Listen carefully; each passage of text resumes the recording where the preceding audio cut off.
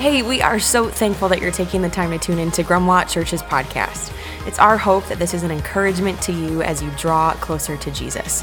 If you'd like to find out more about all things Grumwalt or for more info on our in-person gatherings, you can check us out at grumwalt.com. Now lean in. We're expectant for how God is going to use this time to speak to you today. Well, before I dive into this message this morning, I want to mention something that we actually have coming up this Thursday, as in literally just a couple days from now. It's going to be our next worship night. We do these quarterly. In fact, we actually do a couple of them in the summer, and this upcoming one actually happens to be in my backyard. That's right. You can come hang out at my place. Nice central location for both campuses. And I just want to challenge all of you, in fact, invite all of you. These aren't typically, if I'm just being honest, like our highest attended events, and that's not why we do them. But for those of you who maybe look at a worship night and you're just like, that's not my thing, I just want to invite you to take a step closer to God. As James, who's actually the brother of Jesus, reminds us, as we move closer to God, God will always move closer to us. And one of the beautiful things about the Christian faith is that so often when we take a step physically, our hearts typically follow suit. And so even though you might look at a worship night and you're like, again, that's just not my thing, worship in the service, not necessarily my favorite part of the service, I want to invite you to take a step closer to God, take a step closer physically, and I think your heart will follow. Again, upcoming worship night here this Thursday. Go to grumlaw.com/discover and find all those details, and I think you might be surprised how God shows up and shows off in your life. Now, today, as we continue in this series, God of Miracles, I want to ask you, how many of you are familiar with this term, autostereogram? Autostereogram. Any of you? These are those images that appear on the surface to be like these hyper-pixelated pictures. And apparently, so I'm told, if you stare at them long enough, an image just kind of appears like magic. We've heard of these before, some of you maybe? Okay, here's one right now. All of you stare deep into this and tell me what you see. I'll give you a couple seconds. Now, full disclosure, I never, ever have been able to find the image in these autostereograms ever. In fact, I was that kid in grade school that when they would put these images up, I would just pretend like I started to see the image so I could be included as other kids like kind of whisper. It's like, oh, yeah, I see what's going on in there. Oh, yeah. And then I'd actually make fun of the kids that couldn't see it, who were just being honest. Anyone see this one? That's right. If you are seeing it, it is an airplane. But anyone else like me maybe feel like we're just getting duped? All right, a couple of you. That's great. Now, today, we're going to be taking a look at what is surely one of the oddest miracles documented in Scripture, documented in this book that we call the Bible, that takes a similar stare and see approach. But it doesn't involve an airplane that's apparently hidden in this image. Rather, it involves a bronze snake. We'll talk about that more here in just a minute. Last week, again, as mentioned, we started a brand new series titled God of Miracles, where, as mentioned, over the course of the month of July, we're going to be taking a look at just a handful of the miracles documented in Scripture. It's also probably worth about pointing out at this point, and some of you might have picked up on this last week, I apparently can't pronounce miracle. I think it said miracle. I say miracle, and here's my justification for that, or my working theory. It's because I live in America, so I say miracle, and that's all you're going to be able to hear now for the rest of the sermon. I am so sorry, but anyway, our working definition of miracle miracle goes something like this. It is an event that involves the direct and powerful action of God, transcending the ordinary laws of nature and defying common expectations of behavior. Now, a couple of observations regarding miracles and why this series should matter to all of us. Number one, God still performs miracles. The miraculous wasn't reserved for a particular time in history, for a certain group of people. The miraculous still occurs regularly today, even here in 21st century America. Though I will certainly grant you, it doesn't appear to be as frequent as other places in the world, most notably third world countries where maybe there's a greater desperation. Now, lots of reasons why we could get into as to why that may be the case, but that's, again, another topic for another day. In fact, it was just late last year in 2021 that John, actually our worship pastor at our Grand Blanc campus, he was being like paralyzed at times by intense back pain. They were trying to figure out if it was a slipped disc, if it was a pinch on a nerve, but regardless, he would be left literally bedridden for like weeks at a time, literally unable to move. Just going to the bathroom was like proving to be like a painful endeavor. And as he was kind of laboring over this and wondering like why, like in his mid-20s, like he's struggling in such like a profound physical way, him and his wife were laying in bed together, and she just looked at him and just asked him a question like, John, do you believe that God can heal you? And he said with a tenderness, with tears starting to run down his cheeks, he's like, yeah, I do believe that. And she's like, then why aren't we praying for the miraculous? And there they laid in their bed, and they begged the God of the universe to heal him. And literally in an instant, his back was made well. God still performs the miraculous. He is still very much interceding in this manner. And then number two, God employs miracles to reveal himself, his character, and his purposes to us, to human beings, his image bearers. I want to make this very clear. Miracles are for us, not for him. He doesn't need to remind himself of his power, of his authority. These are very much for us. In this way, miracles are used to remind us that we are the creation and he is the creator. Miracles are a demonstration of God's kindness to us. One of the many tools that God uses to strengthen our faith and guide us back towards him. So by looking at some of the miracles documented in this book that we call the Bible, which is similar to miracles, actually a gift for us. Again, God didn't write this stuff down because he was worried that someday he'd forget. This stuff was documented for us because he knew that we would forget.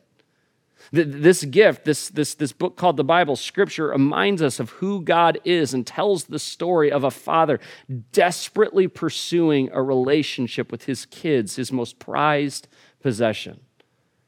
And we think that by examining some of these miracles, we can learn more about God, his character, his purposes, and the great lengths that he will go to in order to grab the attention of his most prized creation, you. Now, if you weren't here with us last week, as we kicked off this series, I would highly, highly encourage you to get yourself caught up at grumlaw.com/messages.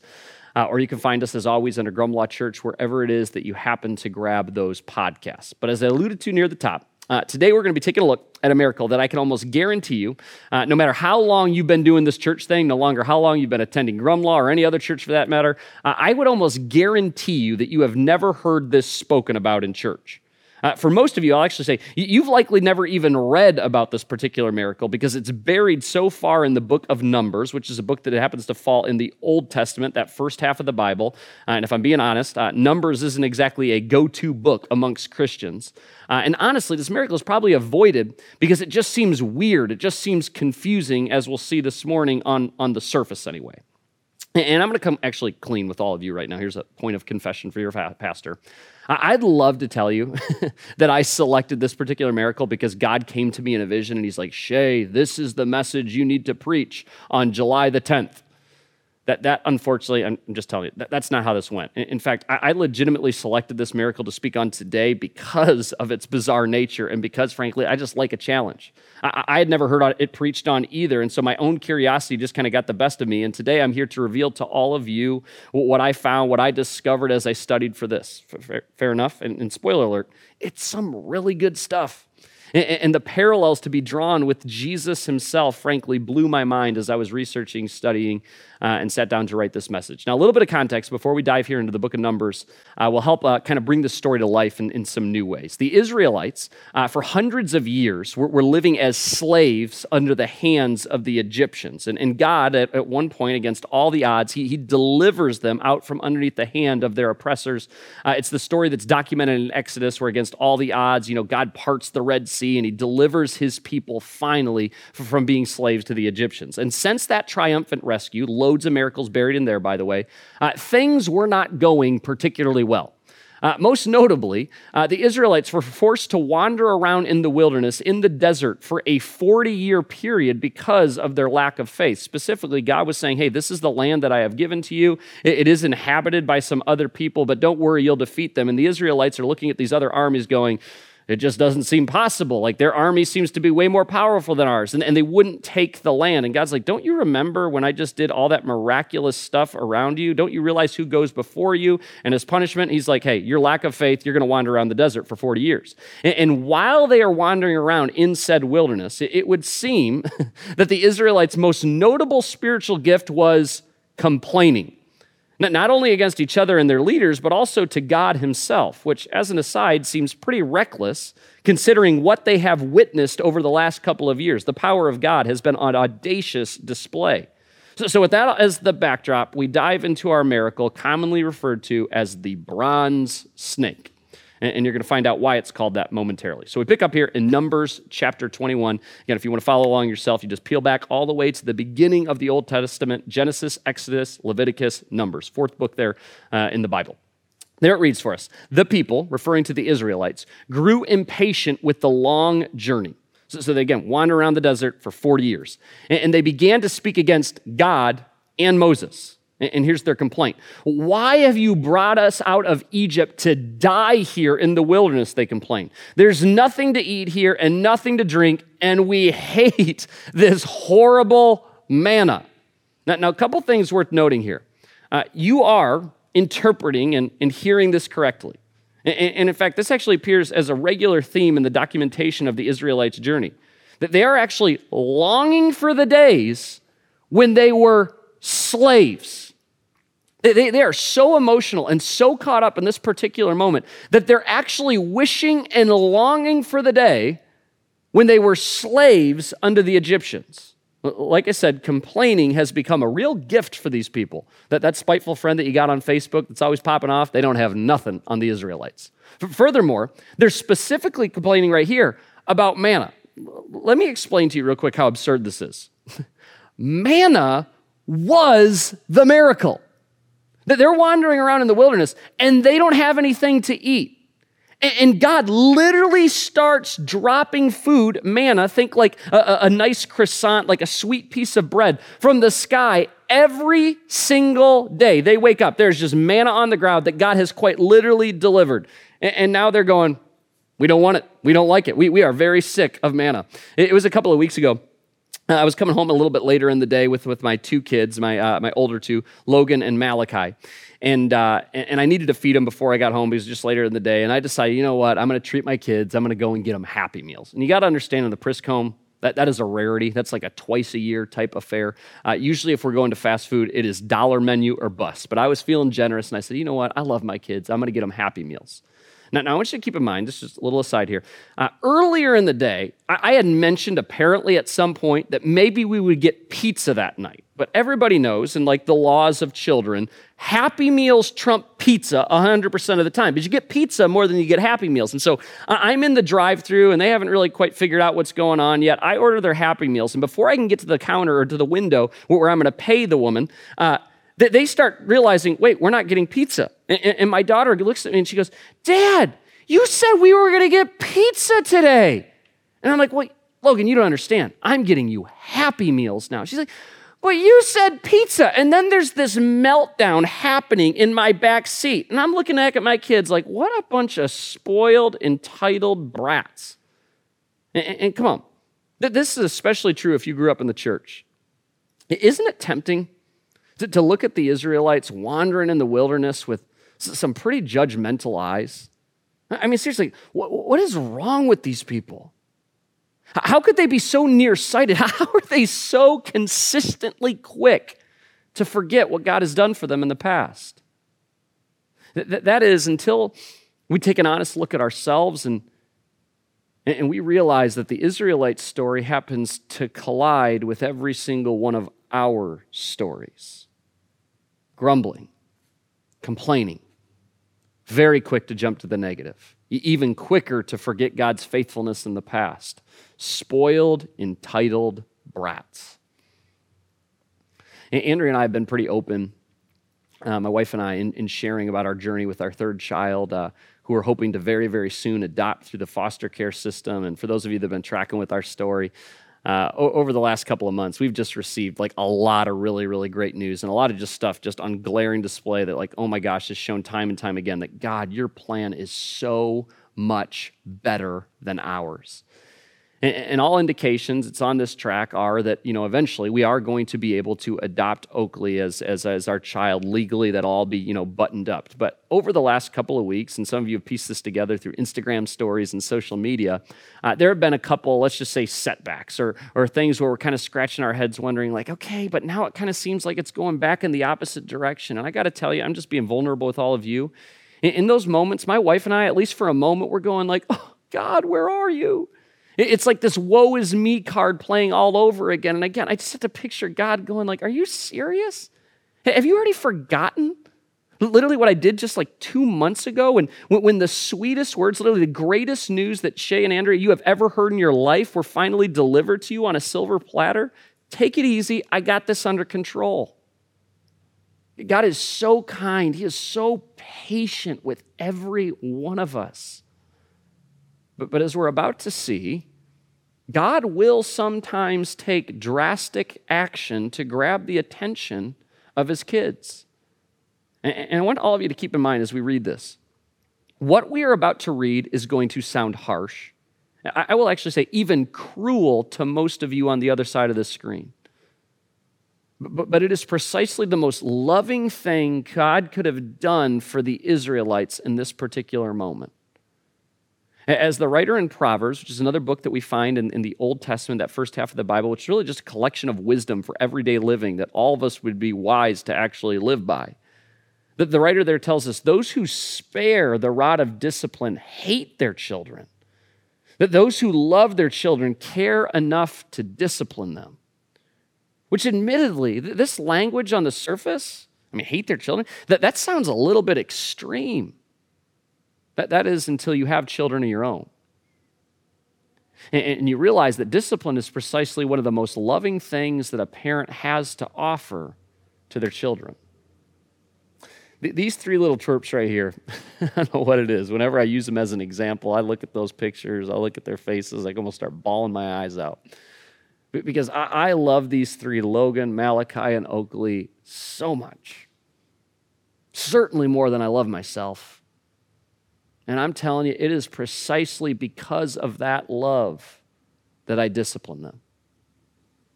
Conversely, you want to know who I don't discipline? Your kids. The neighborhood kids. The kids that my kids go to school with. Why not? Because they're not my kids. I love your kids. I care about the kids that live on our street, but it is certainly not the same love that I have for these three children. Hebrews reminds us no discipline is enjoyable while it's happening. It's painful. But afterward, there will be a peaceful harvest of right living for those who are trained in this way. It is painful, not only for the people who are on the receiving end of the discipline, but oftentimes, let's be honest, but for you, the person who's administering said discipline. But the writer here is explaining something that every single one of us actually know to be true. The discipline isn't merely just a good idea, a good thought exercise. It is necessary. It is vital for right living. Practically speaking, when we think about our kids, it's how we train our children towards that which will ultimately be best for them and away from that which will ultimately cause them harm. My son Malachi, the blonde-haired boy, he got in trouble recently for wandering down to the lake, which is across the street from us, but by himself.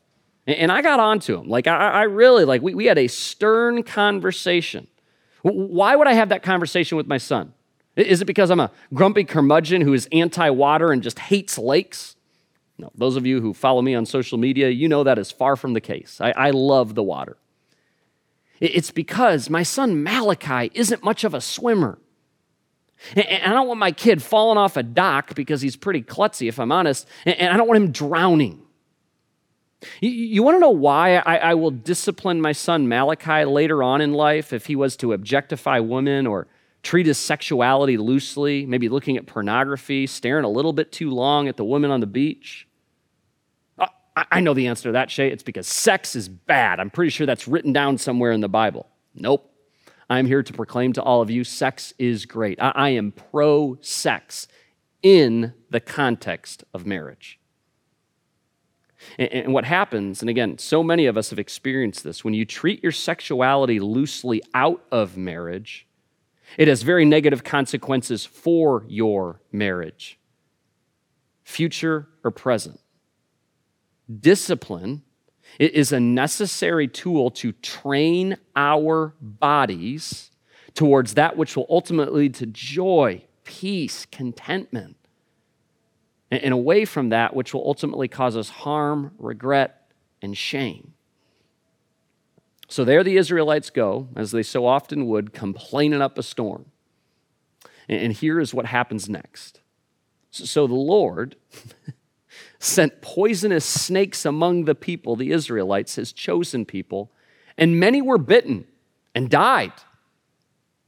Now in our you do you, live and let love society, accounts like these, they don't really sit well with us. I mean, like seriously, like, did we just read that right? God let loose venomous snakes among his own people, actually killing some of the people along the way? It is exceedingly difficult for us to get our heads around the fact that our supposedly all-loving God would allow something like this to happen, much less actually be the force apparently that set it in motion. Now, it's worth pointing out that this is a somewhat modern dilemma for human beings. And it's really only a hiccup for those living in first world countries like America, where comfort is king. Until somewhat recently, the turn of the century, people had long understood, and I know this is a crazy idea, that consequences have actions.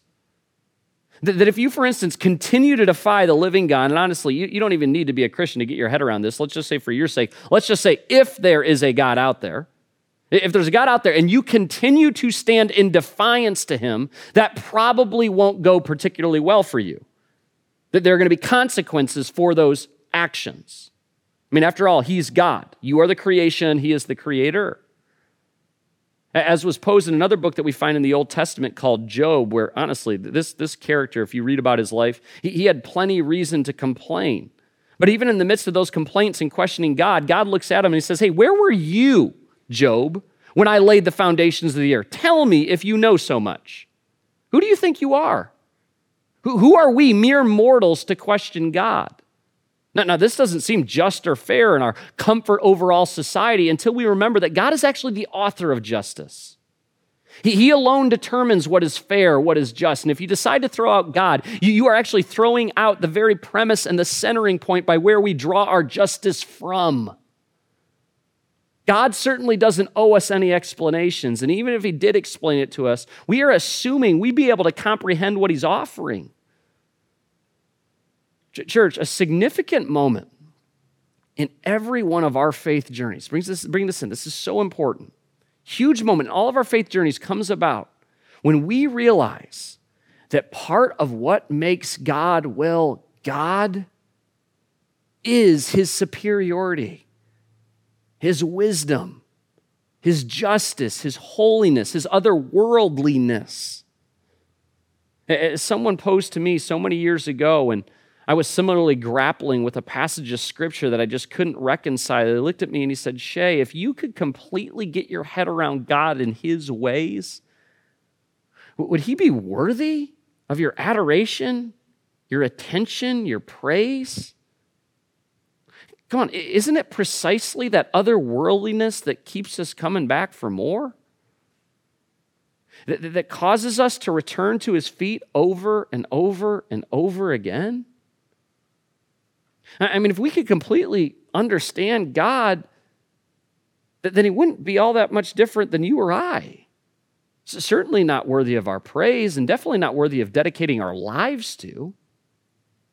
And listen, if you're watching right now and all of that, everything that I was just offering, it means very little to you, perhaps even elicits an eye roll or two, and it's passages precisely like this that have caused you to turn your back to God because you simply cannot reconcile worshiping or giving your attention to a God who would do something like that. I'm just going to ask you to give me your attention for like another 2 minutes. Remember, the same God that unleashed venomous snakes on his chosen people, and keep in mind, in response to their rebellion, is the same God who would later offer his son for your sin.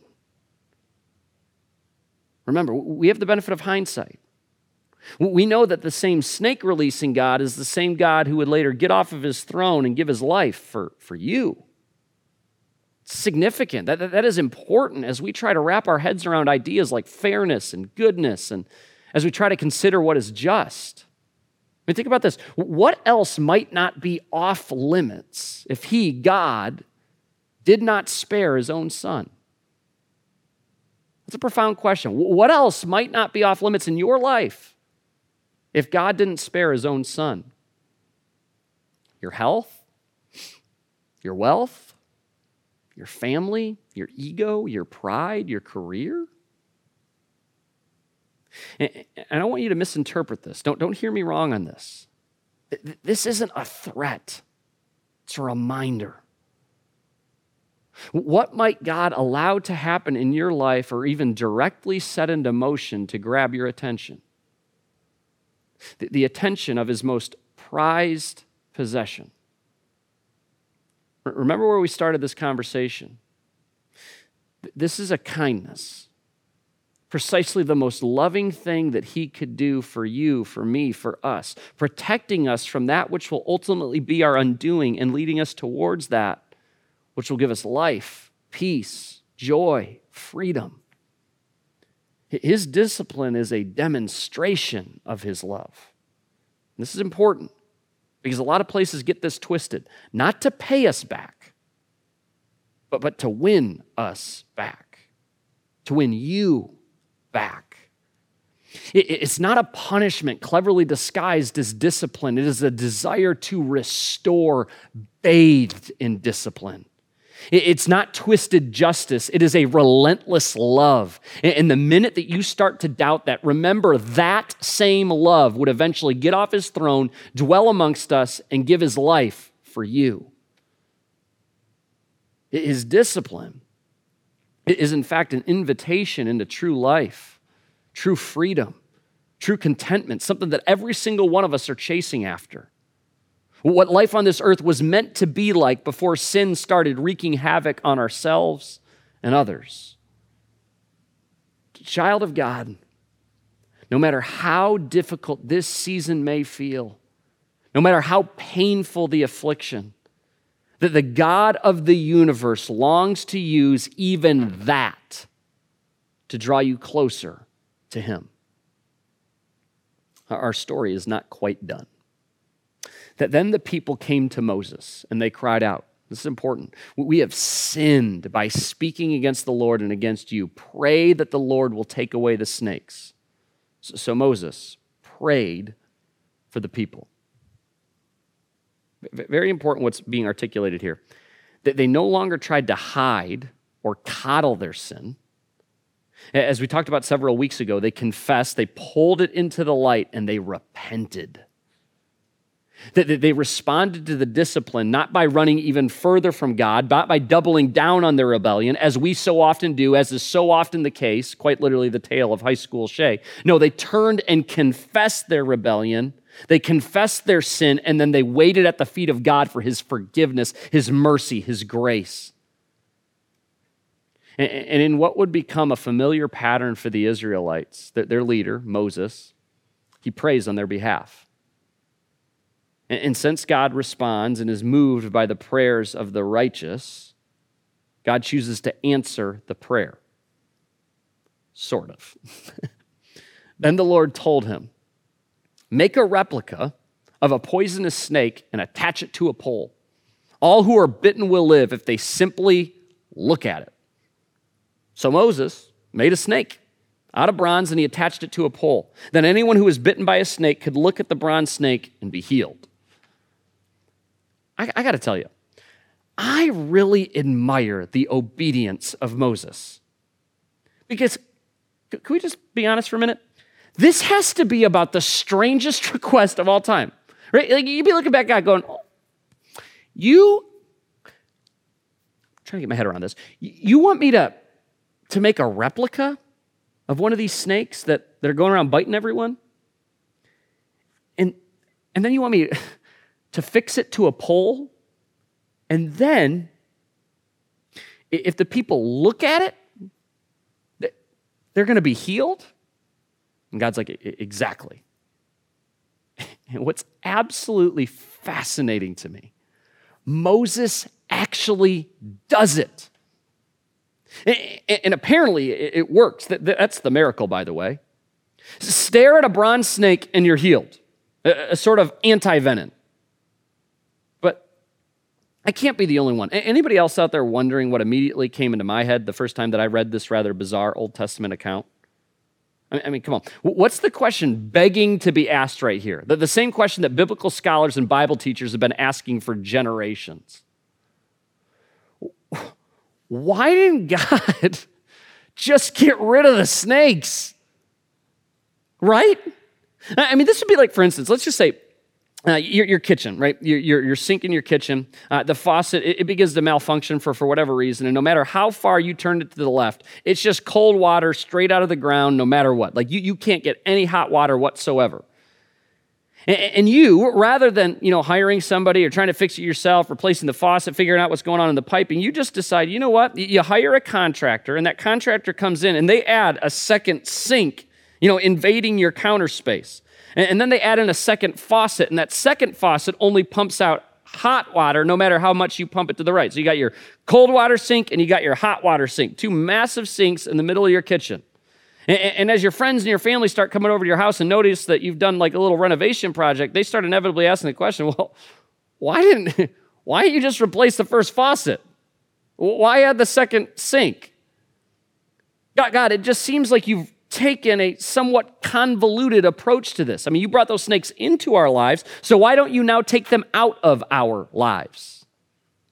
But apparently, what was going on is the snakes were still very much a part of the Israelites' lives. They're still going around biting people with the same level of frequency. That they are all still facing their inevitable death if they get bit by the snake, unless they go stare at a bronze snake on a pole, at which point you'll get healed.